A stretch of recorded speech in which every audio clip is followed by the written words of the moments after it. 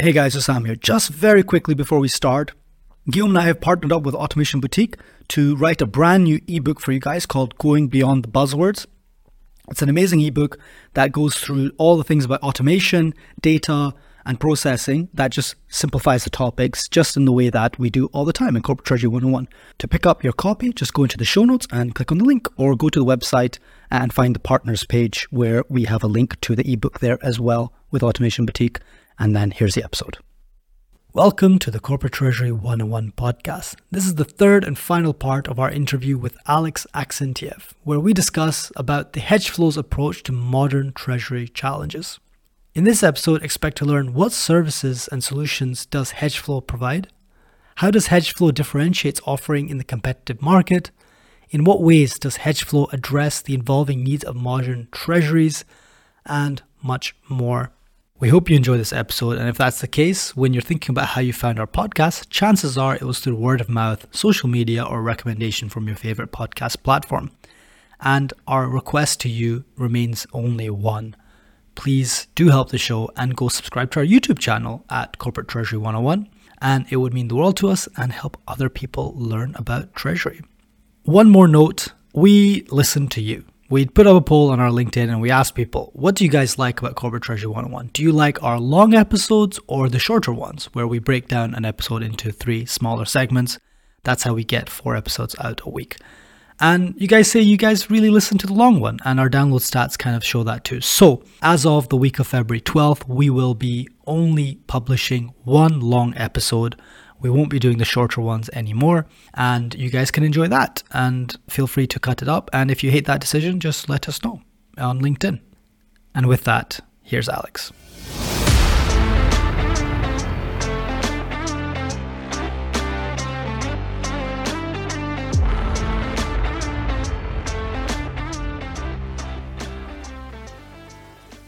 ROI is king. Fair enough. Yeah. Makes a lot of sense. So, Alex, thank you so much for taking us through that. I think we got a much better case of the landscape overall. You've touched on it already a little bit. I think we have a bit of an idea, but I'd like to give us the clean pitch. So, what does HedgeFlows do? And what are you guys all about? Yeah, sure. So we started HedgeFlows almost 4 years ago now, after my co-founder and I had 2 years in banking and financial markets. As I mentioned, we were, essentially helping. Well, we were on the trading desks, but as we became senior, kind of anyone senior becomes a salesperson. So we would actually have to go and speak to a lot of multinational corporations and present on different kind of workshops and conferences. And my topic was risk management, similar for my kind of co-founder, whether it's multinational corporates or institutional investors. We kind of predominantly focused on how to not lose money on currencies or interest rates. And original kind of idea behind HedgeFlows, as I mentioned earlier, was how do we actually make it easier for smaller businesses to do that, i.e. risk management. So, and it is still kind of one of the probably biggest USPs of what we deliver. So we kind of give people the confidence. I like how one of our clients described, we gave them the confidence to do the right thing. So they knew theoretically they needed to do something. They actually used some FX brokers who kind of promised them to how to implement hedging, but kind of because of this kind of dynamic where kind of in this case the brokers didn't know enough about the clients, it didn't work. Our solution, and again sort of bit of initial hand holding, when we kind of onboarded the clients, actually helped them to put their processes that they own and know and understand and can change at any point in time, right for their business. So the risk management is ultimately our specialty, but as I said, ultimately around that we've built the whole suite of solutions which make everything international a lot simpler and safer, right? When you send money overseas, first of all, the amount of kind of manual errors which come with international payments is huge, and trying to recall international payments is extremely painful and costly and lengthy process. The international fraud is kind of growing pandemic as well, unfortunately. We have the authorized push payment fraud in every country, when it comes to domestic payments, but at least banks can do something about it. They're trying to sort of, whether it's confirmation of payee, solve that issue.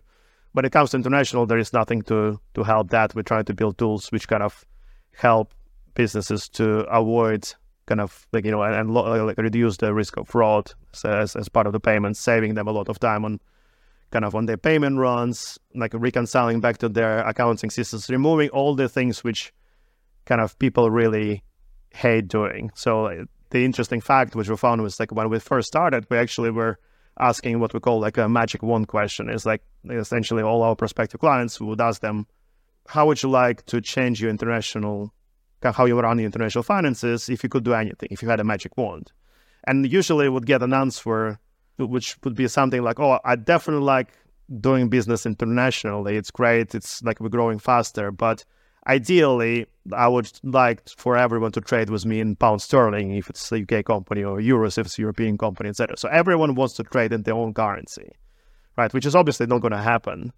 And as we kind of try to dive deeper on like why it happens, it was actually quite interesting. And this is again where kind of like we were asking questions about the risks and people was giving us like a list of their pain points over the time. It's like, again, I talked about the fraud. I talked about reconciling the right numbers to their accounting system, planning cash flows in multiple currencies in presence of currency volatility. How do you set up your budget trades and how do you plan your cash flows to reduce what typically large corporate would know, like, manage your kind of like, financial kind of statement volatility from one period to the next. Large corporates, know, obviously it's a hedging program.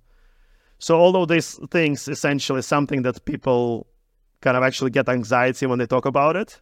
And it's natural. It's sort of like foreign in the name. So like foreign means kind of like I know less about it. And like we kind of like essentially use the technology to do that, to let people automate a lot of it, right? Sort of crunching the numbers, automating processes, reconciling back automatically to their systems, giving them alerts, producing the reports, so that actually they don't have to do it themselves. So I would say kind of typically clients come to us either because like they kind of grew to the size where they want to start managing the risks, or someone on the board is starting to ask questions about why they have financial kind of volatility they didn't want to see otherwise, or they want to do it better.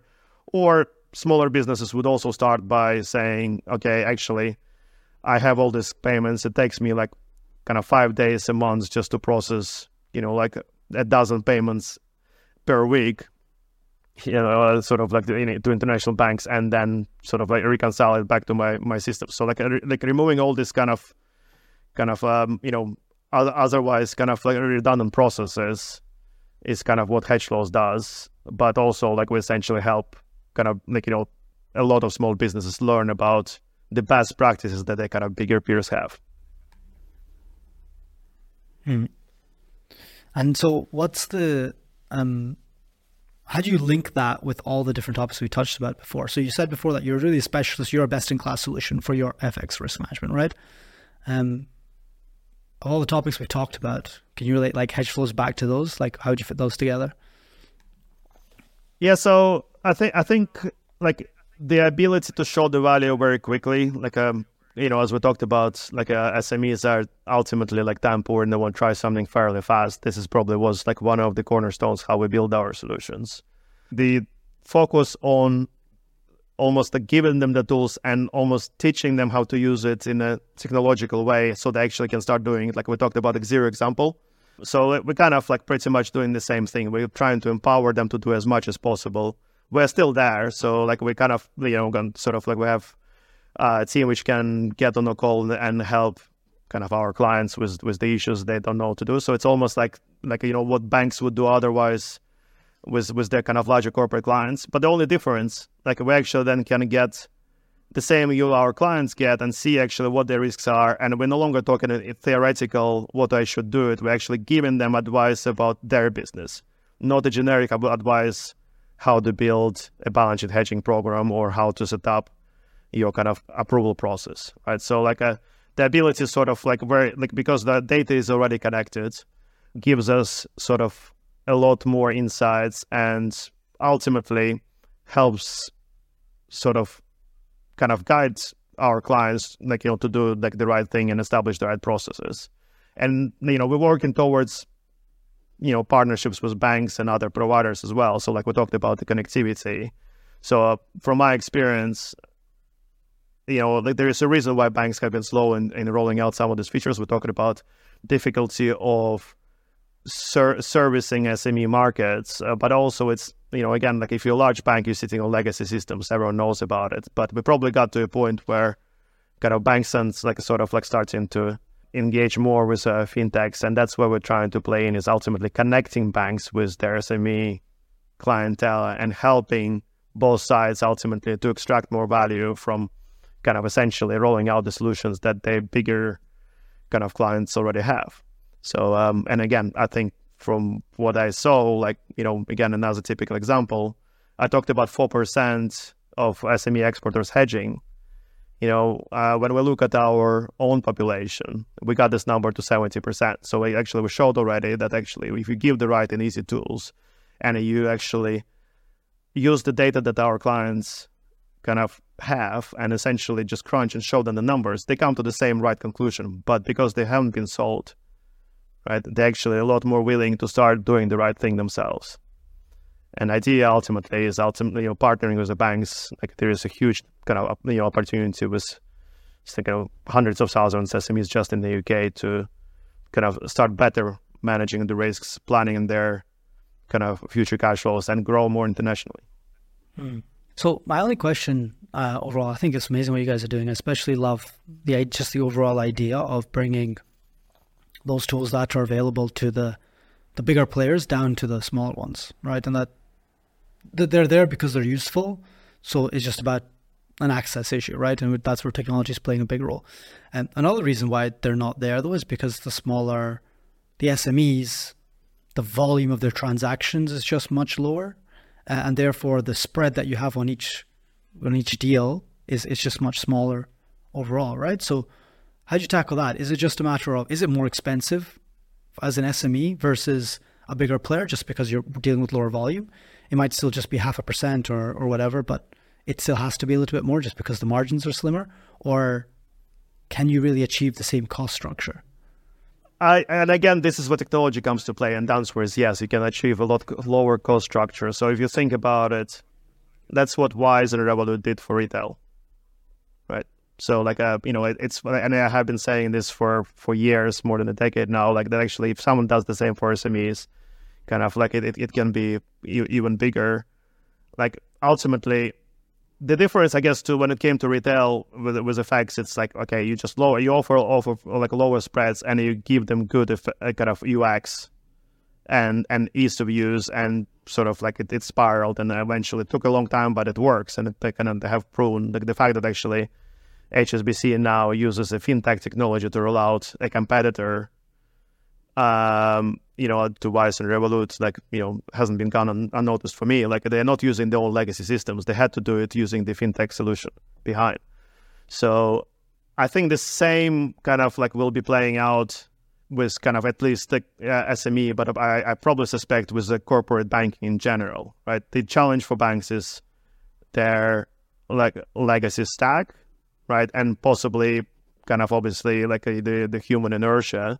But again, what we're doing is, if you think about it, it's like instead of trying to call the client every day just to try to learn about them and get the business and give them the right advice in the right time when actually there is a need for advice, which is obviously not a sustainable model with small businesses. That's why it doesn't really work.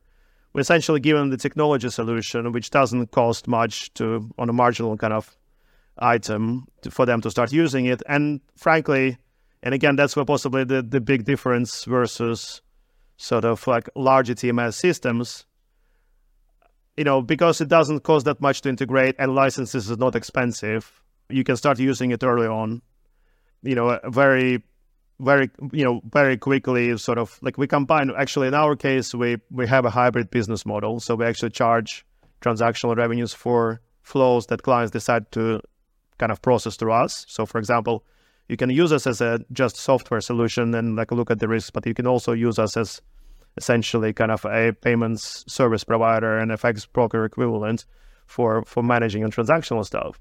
But a hybrid revenue model will give you the right sort of value spread between what clients extract and like ultimately to what we get paid for delivering better technology and a better service to the end users. Amazing. Alex, thank you so much for coming on the show. Is there anything else you'd like to add? Or if not, where can people go to find you? I think that's pretty much it. Like if again, sort of we are always, the only thing I would add is like if there are like, like listeners out there who have sort of like a risk management needs and kind of the idea of looking at how it can be done better resonated, like please do feel to reach out. We do offer a free sort of consultation in terms of like, okay, this is how we could do better, but that without kind of any commitment. We have a number of guides on our kind of website in terms of like, how to do cash flow hedging or balance sheet hedging and so on and so forth. So all of this stuff is like readily available for kind of like for anyone to read about. And where to find kind of like me or us, like myself on LinkedIn, like Alex Axentiev, and our website is HedgeFlows.com. Yeah, please do reach out, and we're looking forward to kind of hearing from everyone and speaking again hopefully soon. Amazing. Alex, thank you so much for coming on the show.